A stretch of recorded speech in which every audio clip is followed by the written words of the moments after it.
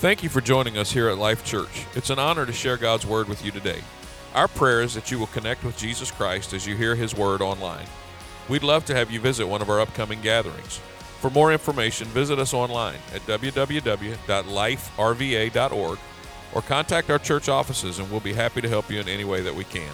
Let's go now to one of our recent services where you can experience a life-giving message from God's Word. Last week we began a brand new series based on a song from a children's show. If you were here last week, you know Pastor Thompson came out to that song and he put on a red cardigan, and I didn't have time to get a red cardigan, so you just got me today. I hope that's okay. But we began that song began on a children's show in the late 60s and ran for nearly 30 years on public broadcasting, a show where a Presbyterian minister looked into the camera each day and dared to ask a simple question in song when he asked simply, "Won't you be my neighbor?" Now, I grew up on Mr. Rogers, and many of you did as well, and if you didn't, I feel sorry for you because you missed out on some of the best television ever made, and there's a lot of bad stuff on TV, but Mr. Rogers' Neighborhood was not one of them. It was an amazing show that taught great principles that guide lives. I know it was not shoot 'em up, bang, bang, exciting, but it made a difference in my life as a kid. And my son, who's 24, grew up, and we let him sit down and watch Mr. Rogers, and he loved it. And he would stand here today if he was here, and he would defend Mr. Rogers to the hilt because he loved the Mr. Rogers show. That simple show was a staple of my childhood, and it's a show that encouraged children to imagine and to travel in their minds to the land of make-believe, where King Friday and Daniel the Striped Tiger and Lady Elaine, and, of course, the star of each show, Mr. Fred Rogers. And the show on its merits, while pretty simple, compared to the fast-paced action of today's shows, it was so simple, but it had a way of infusing its viewers with amazing principles of kindness and love, and all the while not being afraid to deal with real-life issues in a way that helped kids to understand the things that were happening in their world all around them from a perspective of the kindness and love of God. Being Mr. Rogers was an ordained minister, many of his simple lessons were actually principles that are outlined in the teachings of Jesus. And I'd like to share one of those principles with you today. To be honest, in many ways, this particular passage could be the overarching theme for the entire series that we're in, Won't You Be My Neighbor? It's found in Matthew chapter 22, verse 35.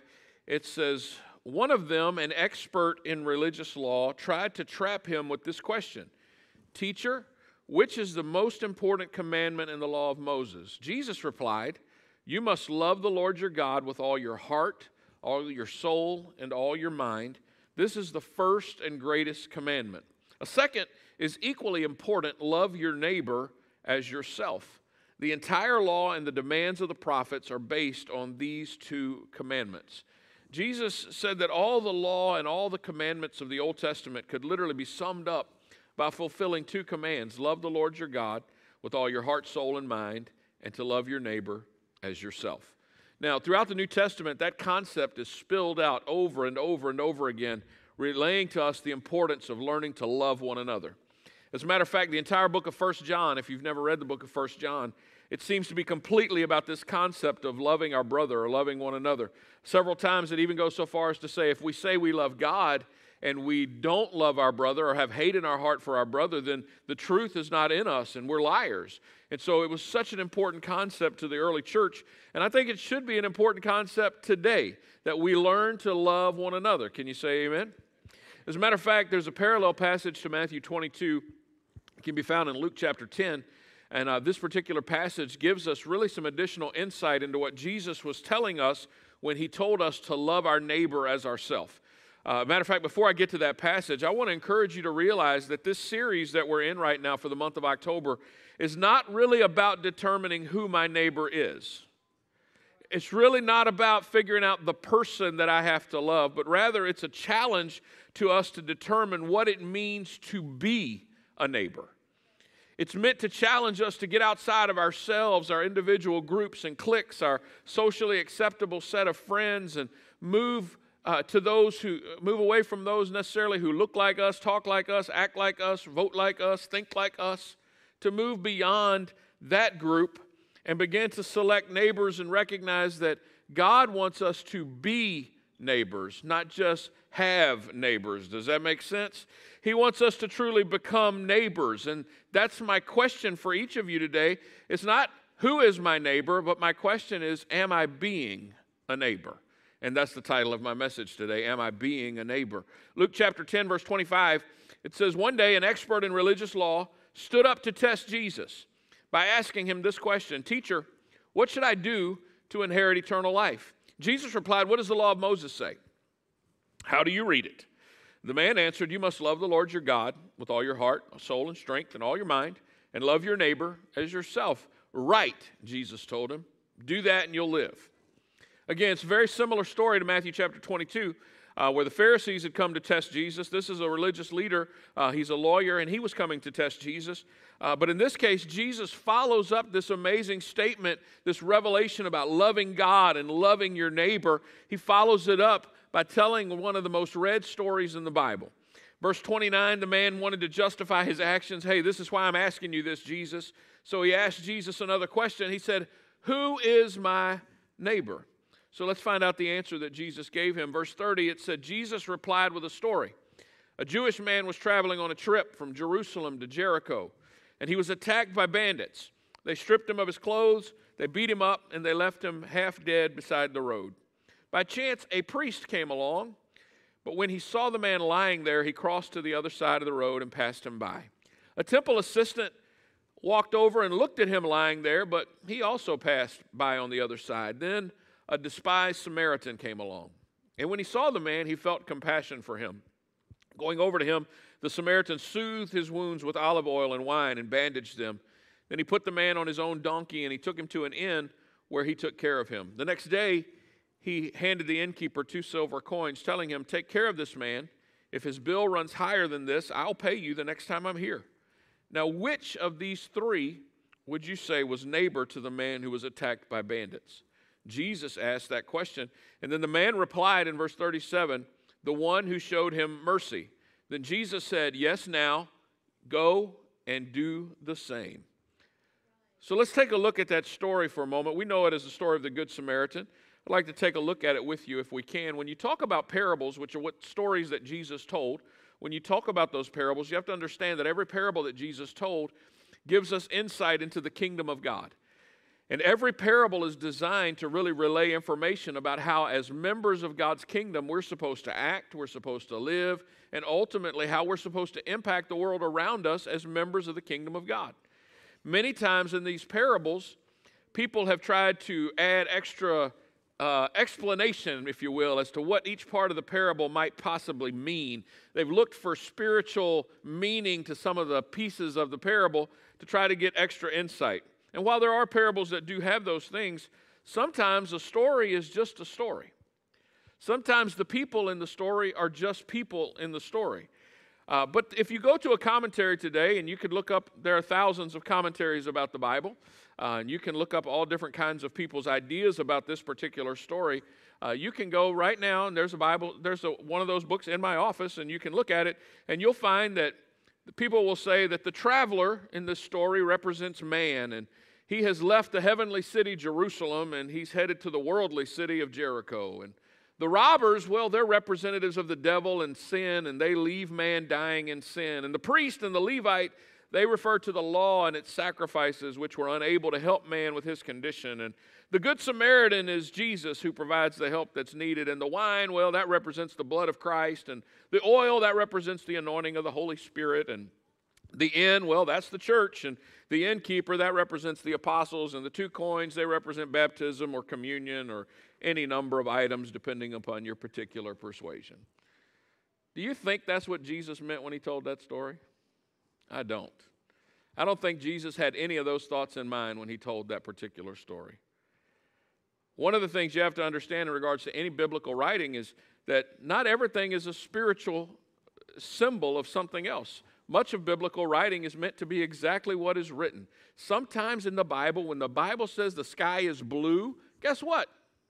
The sky is blue. It doesn't mean the sky is bathed in royalty. It means it's blue.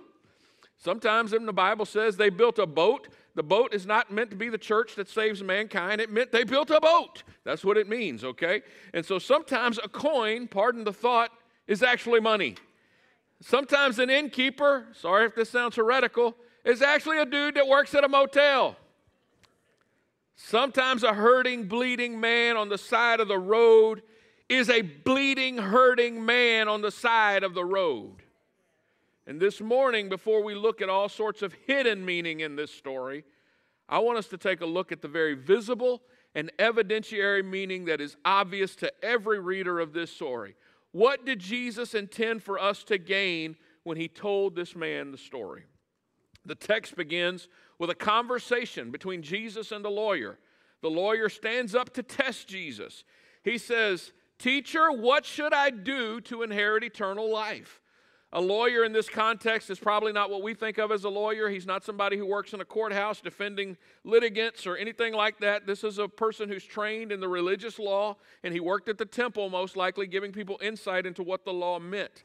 And upon hearing this lawyer's question, Jesus answers the question by pointing him back to the law. He says, "You're a lawyer. What does the law say?"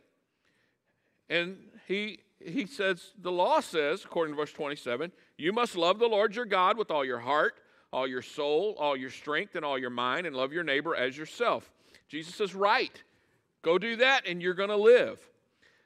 Upon those two laws, they're found in Deuteronomy 6 and 5 and Leviticus 19 and 18, one to love God and the other to love each other. The whole law of Moses could be found and summed up. It was a common teaching by the scribes and elders of Jesus' day. Many times we read that and we think Jesus was introducing this amazing new concept of love God and love your neighbor. That's all you need to do. But that was a common teaching of the day. It came from Deuteronomy and Leviticus. And it would have been common to go in any synagogue that day and the synagogue leader say, everything in the law and the prophets can be summed up by learning to love God and loving your neighbor. And according to Jesus, eternal life could be inherited by fulfilling and being obedient to those two commands. That's the harder part. It was taught, but it's harder to be obedient to it. Can you say amen? But the lawyer was not finished or content with that particular answer. If you notice verse 29, the man wanting to justify his actions, I want to justify why I stood up to test Jesus. He asked Jesus this. He said, "Okay, and who is my neighbor? If I got to love my neighbor as myself, tell me who my neighbor is. I want to know which one I got to love." And Jesus says, "Love your neighbor as yourself." So we immediately try to determine, okay, who's my neighbor? Who's the one I've got to love? Why? Because there are some people that we don't want to have to love so immediately, do we?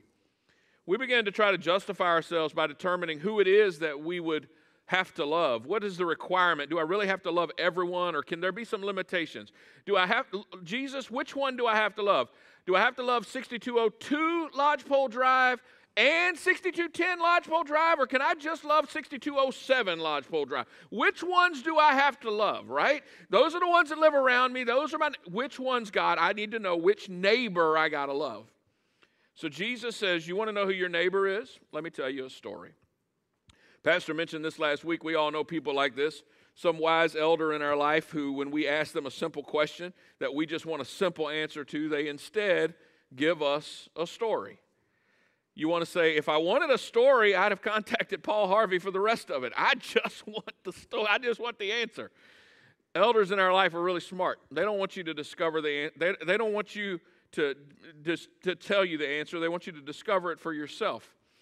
You will be more likely to live up to it, so they tell you a story. If you've ever gone to a therapist or a counselor, if it's a good one, if it's a bad one, they'll just come in and they'll tell you everything you're supposed to do. But if it's a good counselor or a good therapist, they ask you a whole lot of questions to guide you to discovering the answer for yourself. Because if you discover your answer for yourself, you're more likely to be obedient to it and live up to it. But if somebody's always got to tell you the answer, next time you run into a problem, instead of solving the problem for yourself, you quickly run to somebody else to give me an answer. And you just chase answers all your life instead of looking to change so that you become a better person. That's what Jesus is doing here when he's telling this story. He's saying, hey, I'm just not going to quickly tell you who your neighbor is. I'm going to tell you a story so you can determine what it is to be a good neighbor. Is everybody with me? And that's what Jesus does. Now, he tells them that a man travels from Jerusalem to Jericho, and on his journey, he is beaten. From Jerusalem to Jericho was a distance of about 20 miles. It was a dangerous road. It was known as the Road of Blood. And because of the robbers who were known to work their evil ways along this path from Jerusalem to Jericho. And He was stripped of his clothing, and he was wounded by thieves, and the travelers left for dead. 2 different gentlemen passed by and do nothing. The first was a priest. The second was a Levite, or someone who worked at the temple. Both of them were religious figures of their day. Then a Samaritan comes by, and he was moved with compassion, the Bible says. Samaritans were despised by the Jews. Samaritans were descendants of those who came to live in Palestine during the time of the Jewish people's Assyrian captivity. And they were in many cases the descendants of those who married the few remaining Jews that were left. They were married with the Assyrians, and the Assyrians were their captors. And so naturally, because of the Assyrian lineage, they were angry and frustrated with them because they'd taken them into captivity. So there was a natural hatred there that had developed. And this Samaritan would have been despised by the Jews, and yet he is the one who shows compassion. He bandages his wounds. He applies oil and wine, which was simple first aid for that time frame. He puts the wounded man on his own animal and takes him to an inn. There he gives the innkeeper 2 denarii, or the New Living Translation says 2 silver coins. That would have been equivalent to basically 2 days' worth of wages to provide for this man's care. He tells the innkeeper to spend whatever is necessary to help this traveler recover, because he will repay him with any overages when he returns. Now, after telling that story, Jesus then asked the question, which of these 3 proved to be a neighbor? The lawyer replied, obviously, with the correct answer. He says, he who showed mercy on him. Jesus then admonishes the lawyer to go and to do likewise. Now, notice that Jesus turns the focus of the original question from who is my neighbor to who was the one who became neighbor to the one in need. And see, I think that's a really important question, because it indicates that Jesus sought to draw attention away from who is my neighbor, who's that person that I got to be neighborly to, and put the attention on what it meant to love your neighbor as yourself. Jesus wanted us to understand that it was more important to be neighborly than to determine who my neighbors are. Jesus turns love from words to action, from love on paper to love in demonstration. Don't tell me that you love me, show me that you love me, right? How many of you ever thought that way? You know, you got somebody that tells you that they love you all the time, but then they treat you really bad. Do you really love me? No, I don't think so, because you treat me bad. If you love me, show me that you love me. Some people want to run around and say, I've got to love them because they're my neighbor. But these I don't have to love because they aren't my neighbor. Jesus turned it around and dealt with more about what it meant to be neighborly rather than to try and narrow down who we have to love. So let's talk about the lessons that I think we can learn from this parable when we see it from its purpose, that being to show us how to love our neighbor. The question that was asked of Jesus was, who is my neighbor? And so I think we ought to answer that question. He took the time to ask it, so let's answer it. I think from the story we can learn that a neighbor is anyone that is in need whom we can help. I think a neighbor is anybody that comes into your path or contact that is in need and you can help. Many times we think that our neighbor is someone with whom we share certain likes or dislikes. We share a backyard. We watch football together. He helps me take out my trash when I'm out of town. We have kids the same age. We both enjoy football. We work together. We go fishing together, whatever. Some may think that our neighbors are those of the same race or nationality or religious background. Maybe even we think that our neighbor would be anyone that is not our enemy. But Jesus throws that whole thought process out of the window when he uses a Samaritan as the key figure in his story. See, Jesus could have picked a Jewish guy. He could have picked a religious guy. He could have said the priest went over, picked him up, and cared for him. He didn't. He picked a Samaritan. And he shows by doing so that, you know what? You can't relegate who your best buddy is, who your neighbor is going to be based on what they look like or how they act. It's going to be somebody that you're going to love that sometimes it's uncomfortable to do so. The Samaritans were different in race, nationality, and religion from the Jews. There was great animosity between these two groups of people. Though they considered each other enemies, the Samaritans here was helping a Jew in need. He would have looked at this man and thought of him as an enemy. They would have spit on each other if they could, and yet he was helping him while he was in need. Understand, the Jewish man who was in need was left by the side of the road by those who could have helped him. But he was helped by someone who had no reason to help him. Whom, if truth be told and the roles were reversed, the guy in the ditch would have been walked on by the guy that was the Samaritan in most cases. And I think that's an important thing to remember. And so if we are ever going to fulfill the great commands given by Jesus to love God and to love our neighbor, I think we got to learn to love others no matter who they are, what they look like, no matter what their background is or what we think of them. Matthew chapter 5, verse 43. I love this passage because it has smote me more times than not. Jesus says this. He says, you've heard that the law says, love your neighbor and hate your enemy. But I say, love your enemies. Pray for those who persecute you. In that way, you'll be acting as a true child of your Father in heaven, for he gives sunlight to both the evil and the good, and he sends rain on the just and the unjust alike. If you love only those who love you, what reward is there for that? Even corrupt tax collectors do that. If you are the kind who only loves if you are kind only to your friends, how are you different from anyone else? Even pagans do that, but you are to be perfect, even as your Father in heaven is perfect. I thought about this morning, and I mentioned it in the first service. This is one time when Jesus asked us to be perfect, and it's not tied to our actions. There's not a list that if you do, you get 100% on, you got the test passed, you got the good grade, you're perfect. He ties our perfection to our willingness to love our enemies, to willingness to love those that are despitefully using us, hurting us, being against us. That's who he ties our perfection to. And so it's not that you can become perfection by attaining this high standard of living, but rather you become perfect in the eyes of God by showing love to those that nobody else will. I want to be that. How about you? So friend or enemy, our neighbor, based on God's word, is those that are in need, and you have the ability to help. The Bible even goes so far as to say if you have the ability to do good and you don't do it, that's sin.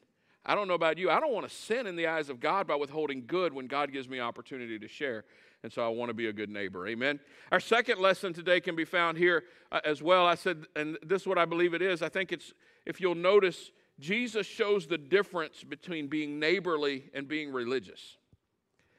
One of the three people to pass down the Jericho road, only one of them was a neighbor. The other two were religious folks. And Jesus is showing the difference between the two. The priest and the Levite should have been influenced by their religious beliefs to help. The scripture taught them that they were to take care of strangers. Leviticus 19:33, it says, do not take advantage of foreigners who live among you in your land. Treat them like native-born Israelites and love them as you love yourself. Remember that you were once foreigners living in the land of Egypt. I am the Lord your God. God reminded them that they were once strangers in a foreign land and they had been taken care of, and they needed to turn around and treat strangers with love and kindness. When they separated being neighborly from their religion, they become hypocritical. And we do too. See, I know we don't like to hear this, but the priest and the Levite, if this was 2021, they would have been members of the church. Okay? They would have been us. And the Bible literally says that one of them saw the dude in the ditch and kept on going. The other church member walked over. Yep, that dude's in the ditch. And he went to the other side and he went on down the road, right? We don't like to hear that, but that's us. That's what we did in the story. But that's not what Christ is asking us to do. Guess what, guys? Being hypocritical means that you are acting as if you're above something else. You know, you think you're better than things. That's being hypocritical, because the reality is we're all sinners just saved by the mighty grace of God. And the reality is this: every one of us was in the ditch. And without Jesus coming along and lifting us up out of the ditch, we'd still be in the ditch.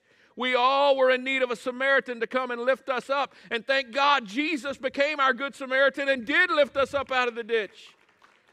And so when we see others in the ditch, we have a responsibility not to pass them by, but to allow our religious experience to guide us and lead us into helping them up out of the ditch and getting their feet under them and helping them continue on in their life. That's what being a good neighbor is all about. James 1:22, I love this, because as Christians we are inundated with good words, and we're inundated with preaching, and we hear the word on the regular basis. But this is what James says. He said, don't just listen to God's word. You must do what it says. Otherwise, you're only fooling yourself. What kind of religion do we have? Have we separated our religious experience from our responsibility to love others? Because if we have, we're only fooling ourselves. We really don't have much of a religious experience that changes us unless it drives us to change the life of someone else. We need to be able to love our neighbor. Amen? The third point I want to make is this: being neighborly requires compassion. The Bible says that the Samaritan had compassion on the man who was laying by the side of the road. Compassion is a word that in English we think of it in the sense of helping needy people, throwing money at those who are less fortunate, having compassion, right? There's even an organization called Compassion International that helps to provide food and for people around the world who are in need, children.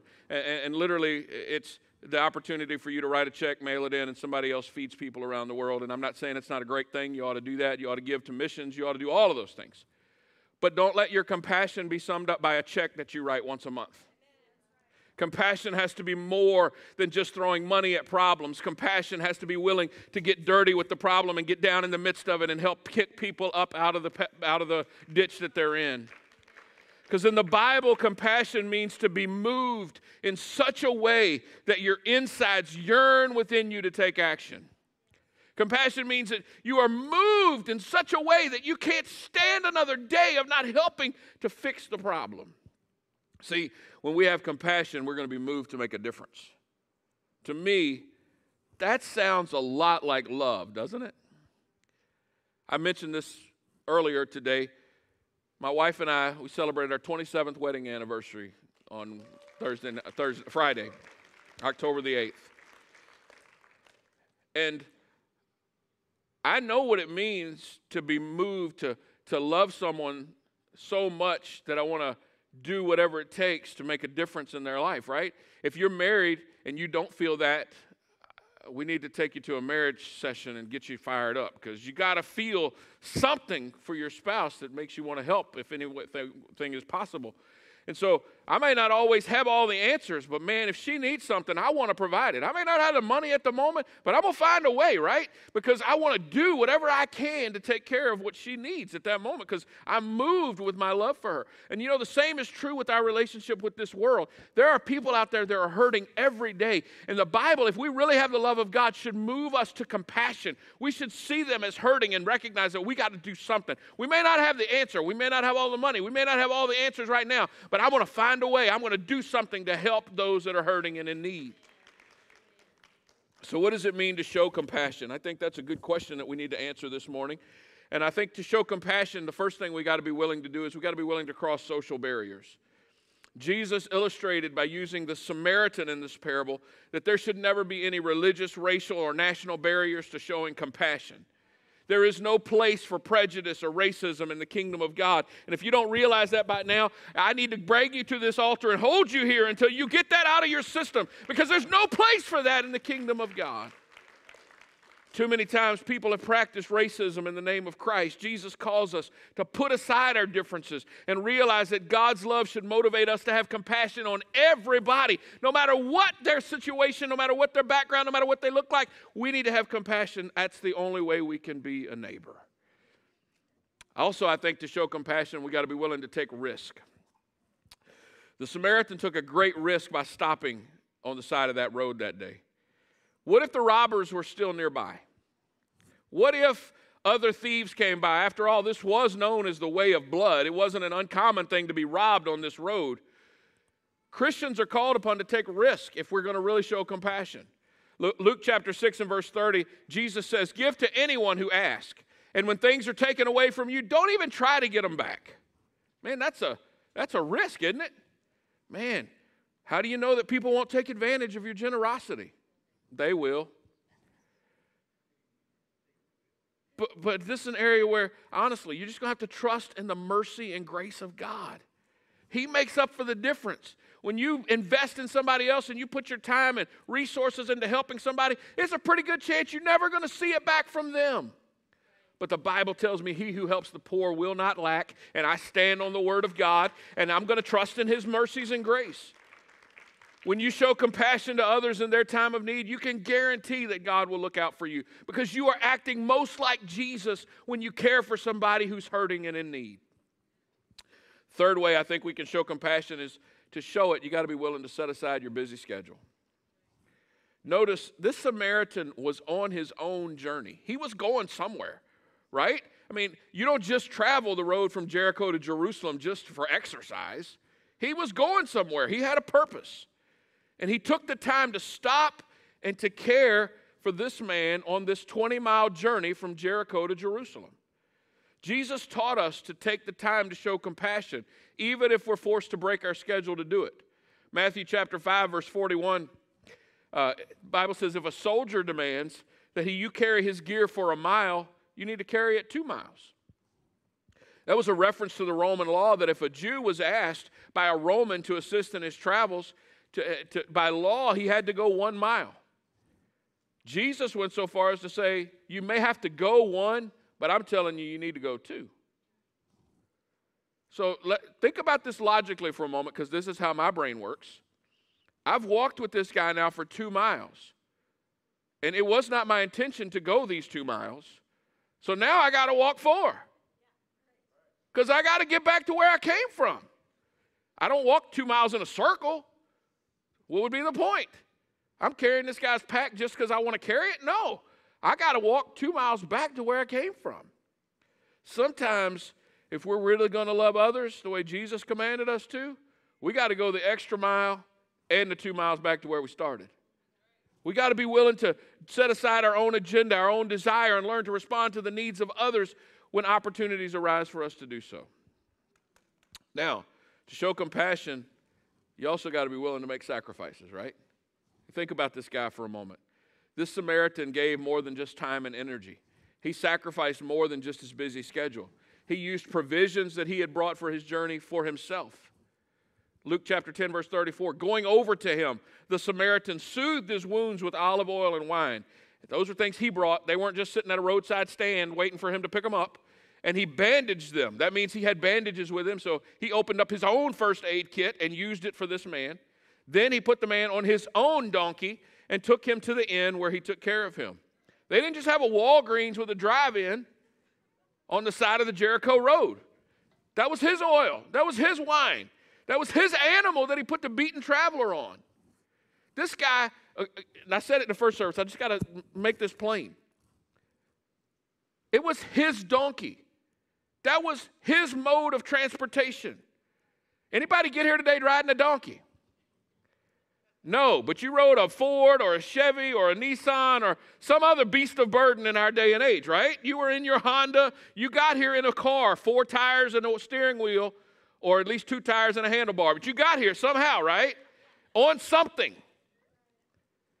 This guy says, you know what? This dude, I'm going to take him up out of the ditch, and I am putting him in my Lexus, and I'm going to walk along the side of the road and guide him from outside the car. Because he didn't get on the back of the donkey with the guy. He literally gave him his transportation, and he walked the road the 20 miles from Jericho to Jerusalem with a sick man carrying on his donkey. That was a sacrifice, folks, and sometimes we got to be willing to sacrifice.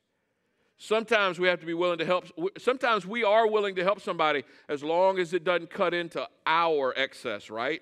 Long as we don't have to put ourselves out. When was the last time you did something that cut into your own provisions? What you had set aside for yourself. You got out, you put your pants on, and you found $5 in your pocket that you didn't know about that made it you make it through the washing machine. And then somebody's in need and you hand them $5. That wasn't $5 you was planning for. You just gave it away. Didn't really affect you. But when was the last time you looked at your bank account and you looked at your bills and you saw somebody in need and you took bill money and you gave it to somebody that was in need because you knew that they needed it more than you did at that moment? That's when it's cutting into your provisions. That's what it means to sacrifice to help somebody else. In addition to offering his own provisions, the Samaritan then offers an open-ended agreement to provide the aid that was needed to care for the beaten traveler. The next day, the Bible says he handed the 2 silver coins to the innkeeper and tells him, take care of this man. If the bill runs higher than this, I'll pay you the next time I'm here. Whatever it costs, I'll find a way. Could it have gotten costly? Yep.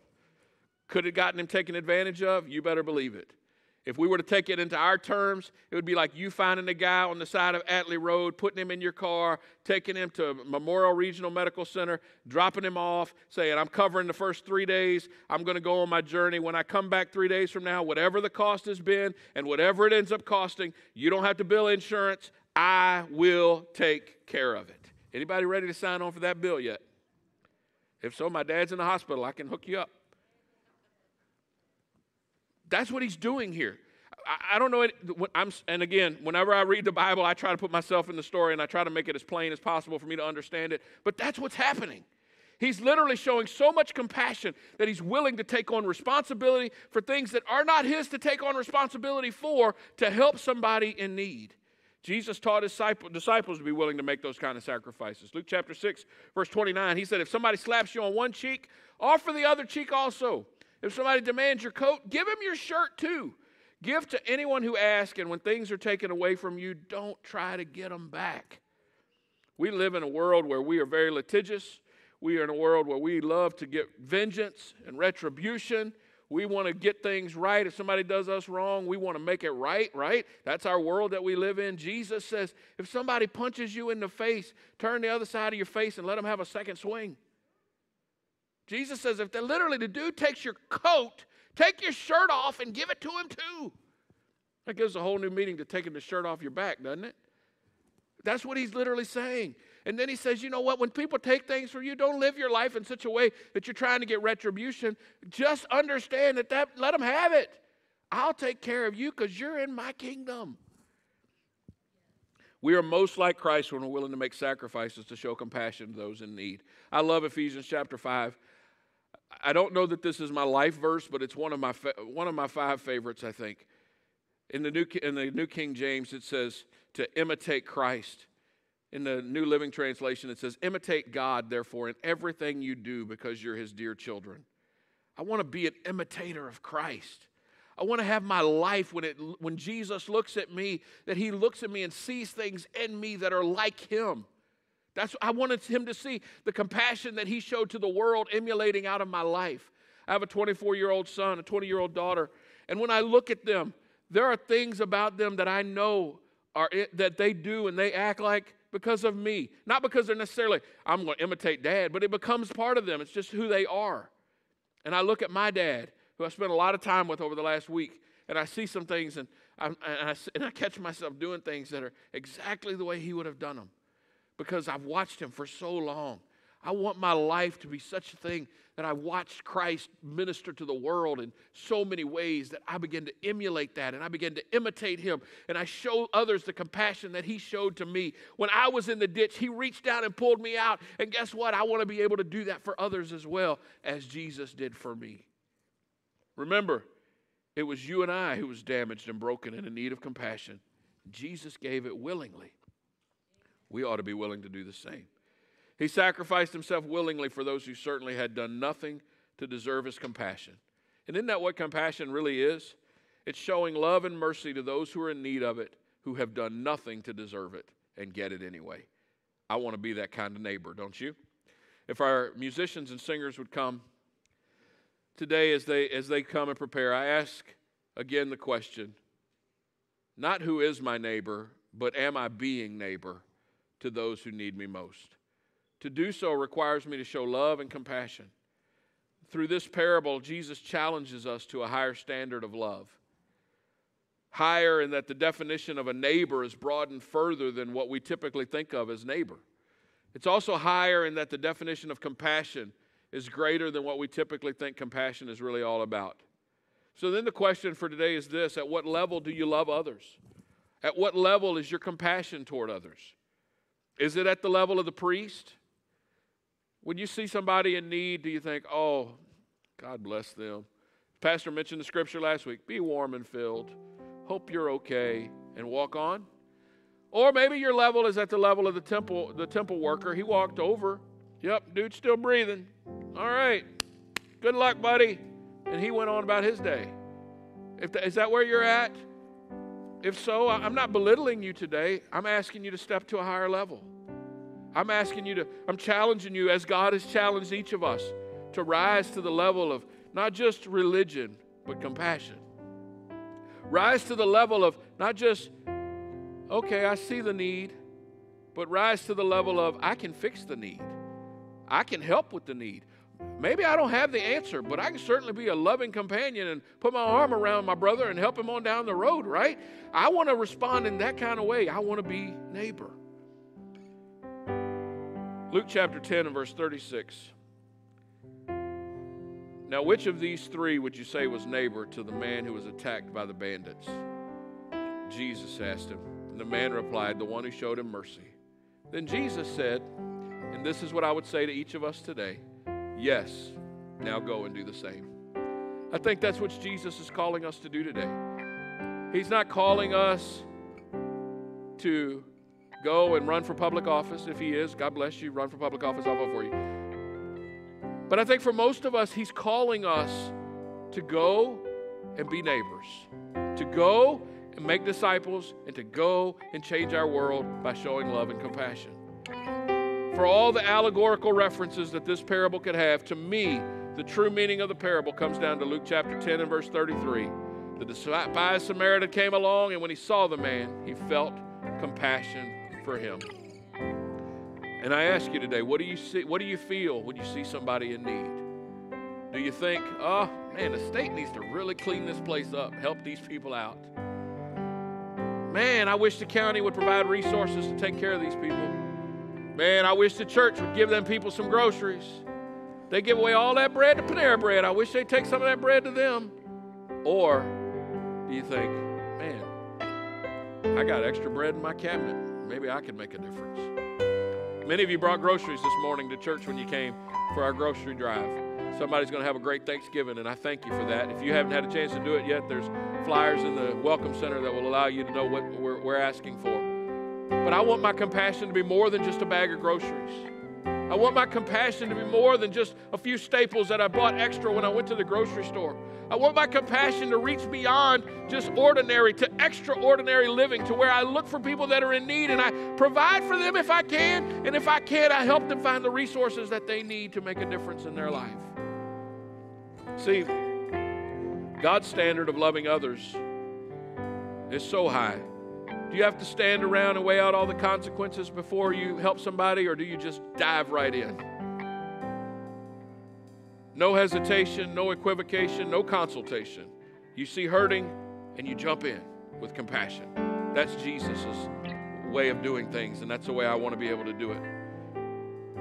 Remember the words of Jesus from Matthew 25. The king will say to those on his right, come, you are blessed by my Father, inherit the kingdom prepared for you from the creation of the world. For I was hungry, and you fed me. I was thirsty, you gave me a drink. I was a stranger, and you invited me into your home. I was naked, you gave me clothing. I was sick, and you cared for me. I was in prison, and you visited me. Then these righteous ones will reply, Lord, when did we ever see you hungry, or feed you, or thirsty and give you something to drink, or a stranger and show you hospitality, or naked and give you clothing? When did we ever see you sick or in prison and visit you? And the king will say, I'll tell you the truth. You did it to one of the least of these, my brothers and sisters. You were doing it to me. If we could stand all over this house today. There's a lot of characters in that story, but I believe it ultimately boils down to two main characters in the story. There's a Levite and there's a priest. Yeah, there's an innkeeper, but the story is really about two people, the Samaritan and the wounded man by the side of the road. And this morning, I believe primarily there are two kinds of people in this house today. There will always be people like the Levite and the priest, but I believe there are two types of people here. The first type of person is those that are striving to fulfill the commands of God, who just want to love their neighbor, who want to know, God, show me who my neighbor is so I can love them, so I can show compassion to them. If that's you today, I thank God for you. You are making an impact in our world in ways that you don't even know, just by being willing to be neighborly to those that are in need. And to you today, I would encourage you to seek for God's help, seek for God's guidance, and ask yourself, how can I develop my sense of compassion so I can be neighbor to those that are in need? Walk slowly through the crowd, whether it's here at church or at the grocery store or at Walmart. Walk slowly through the crowd and let God begin to show you the needs of others that you can help along the way. And for those of you that are that person, you want to be neighbor, I want to challenge you today to come to this altar. and connect to God. Say, God, show me how I can be the best neighbor possible. Show me how I can be led to others. But there's another group that's here today, and I apologize to this group greatly. There are people that are in this room who feel like they're the person in the ditch. And if I'm being honest, the church has failed you at times. The priest walked on by, the Levite walked on by, and they left you hurting in the ditch. And I want you to know today that even if you have been let down by others, no one has been neighbor to you. I serve a God today who stands in the gap, ready to be your neighbor, ready to be that Good Samaritan, to show you the compassion and the love that you need, to pick you up and to dust you off and to clean you of your wounds and to set you on the right path. And today I want to open this altar to both kinds of people, and I'm not walking through the crowd trying to figure out who's who. Whoever you are today, we serve a Savior who can either prompt you to compassion or can heal you with His compassion, and we serve a God who's able today. And I want to invite you to come as they begin to sing.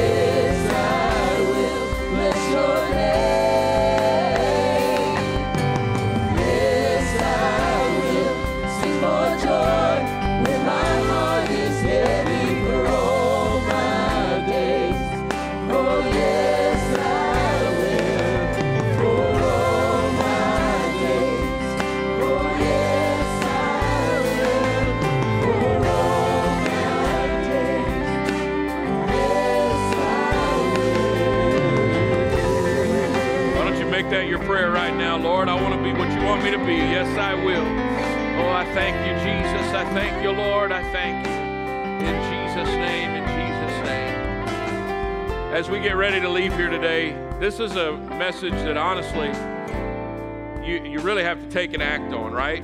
Okay, we can pray about it, but I can promise you, no matter how much you pray, the will of God is for you to make a difference in somebody's life, okay? You don't have to pray about that. That is the will of God for you.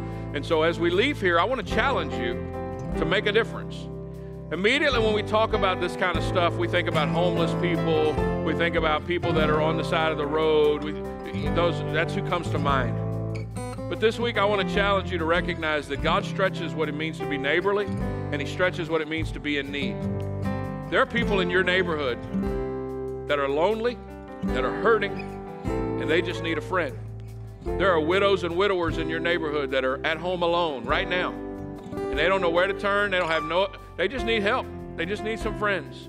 There's single moms that try and do the best they can, and guess what they need? They need a neighbor. There's some single dads out there that are trying to figure life out, and they don't know what to do. They feel like they're doing the very best they can do to stay connected to their kids, and yet it feels like their kids are a mile away. We need to figure out ways that we can be a help. There are people that are mentally in need. There's a health crisis going on in our world today with mental health. And guess what? We have an answer. We don't have all the answers, but we do have one answer. Jesus can help put our mind back together again. And we need to be able and willing to help people find the resources that they need. We need to be neighbor. And see, there's so many things that are out there, so many needs that are out there. It can become overwhelming. It can become like, God, I can't do for everybody, so I'm not going to do for anybody. But this would be my challenge for you this week. Every day, do for one what you would do for all if you had the resources to do it. Are you with me? Every day, look for one person that you can be a blessing to and make a difference in their life. Yes, I want to win the world. I want to touch thousands. I want to help everybody, but I can't help but one at a time. And so if you'll make it your goal every day when you get out the bed, God, show me my one today. Who's my one? I just need to show me one. Who's my one? And if you'll make that your goal every day, I believe God will lead you to a person that you can impact their life. And by the end of the week, guess what? You will have touched 7 people. And by the end of the next week, you will have touched 14 people. And by the end of the next week, 21, 28, you do the math. It goes on and on. Why? Because you made a decision to touch one. Maybe it's 5, maybe it's 9 o'clock at night and you're ready for bed and you hadn't touched your one yet. Think of somebody. Send them a quick text and say, hey, I'm praying for you today. I don't know what you're going through, but I'm thinking about you. That's what you're doing. You're reaching into their world and you're letting them know that the love of God is real and He sent you a friend in the midst of the night that you needed. I can't tell you how many times I've woken up at 1:30 in the morning and looked at my phone and my daughter had sent me a text, are you still awake? And at 1:30, 2, 2:30, 3 o'clock in the morning, I'll pick it up and send her a text and say, I don't know what you needed, but I'm praying for you. And the next day she'd call and she'd be crying, thank you, Dad, for praying for me. I promise you, you don't know the difference you can make if you just choose to make a difference for one. Make that your goal this week. I'm asking you. Let's put action to this. Let's not just let it go. Be a neighbor. Don't just look for who is my neighbor, but let's make a difference in our world by being neighborly. Can you say amen? God bless you. One more time, let's thank the Lord. God, we thank you. We bless and honor your name. You are so good to us. We can't make it a moment without you. Help us, Lord, to lead others to you so they can make it through life with your help. And we'll thank you for it in Jesus' name. God bless you, everybody. Have a great week. We'll see you next Sunday.